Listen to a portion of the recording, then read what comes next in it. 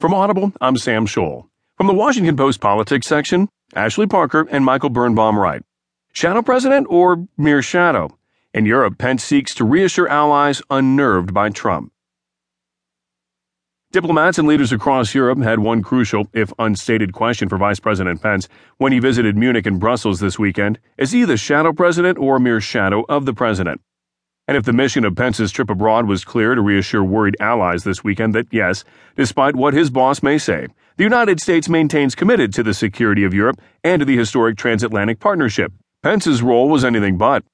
Although the vice president repeatedly stressed he was speaking on behalf of President Trump, the two men indeed seemed as though they were separated by an ocean.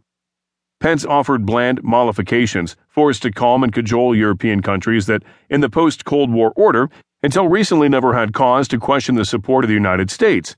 But at a campaign rally Saturday evening in Florida, Trump did the opposite, again criticizing NATO just hours after Pence had extolled its virtues in Munich, and defending yet another ally when he implied there was a recent terrorist attack in Sweden that seemed to exist only in his imagination.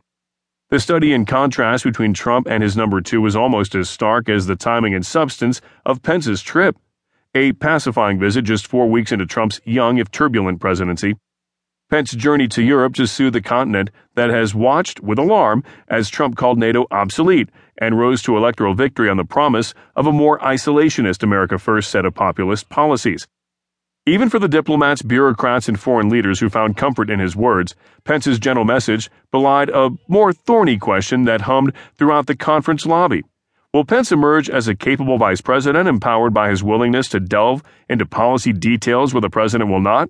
Or is he yet another grunt in Trump's freewheeling army of disruption?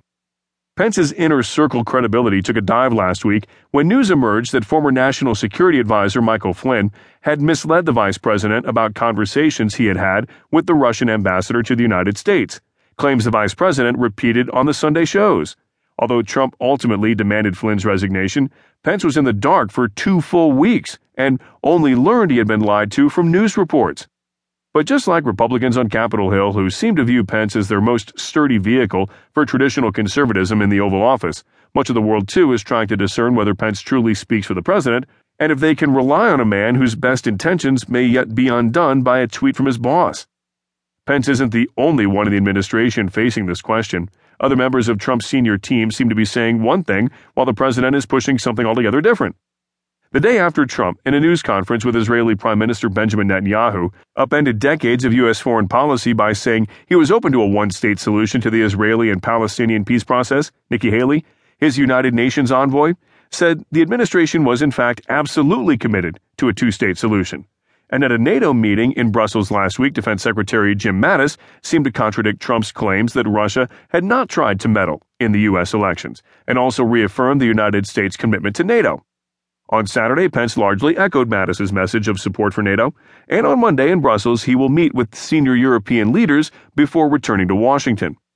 In many ways, like the voters in the United States who took Trump seriously but not literally, some allies are now taking Pence hopefully, because he may be, they say, their best hope at maintaining the existing world order.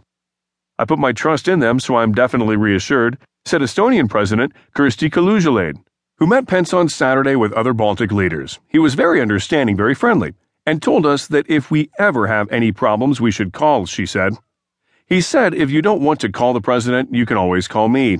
Other Baltic leaders echoed the sentiment, but they share a border with Russia and have little choice but to cross their fingers and hope the status quo will hold. Many officials seem to be placing faith in the same idea.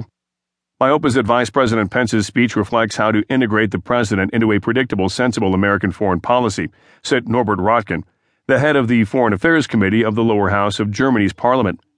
But moving beyond hype, many lawmakers and diplomats said they simply don't know how to reconcile Trump's rhetoric with the soothing speeches from his deputies. Many conference participants watched Trump's combative news conference Thursday with shock. And Trump's Saturday rally claim about what happened last night in Sweden was met Sunday in Munich with a mixture of amusement and fear. Pence and Mattis were very cautious because they don't know whether half of what they say could be contradicted by their boss on Twitter, said Jan Tschau, the director of the Richard C. Holbrooke Forum at the American Academy in Berlin. One European diplomat said they worry that there was no way to bridge the gap. There remains a necessity skepticism about the nature of the president Pence serves, the diplomat said, speaking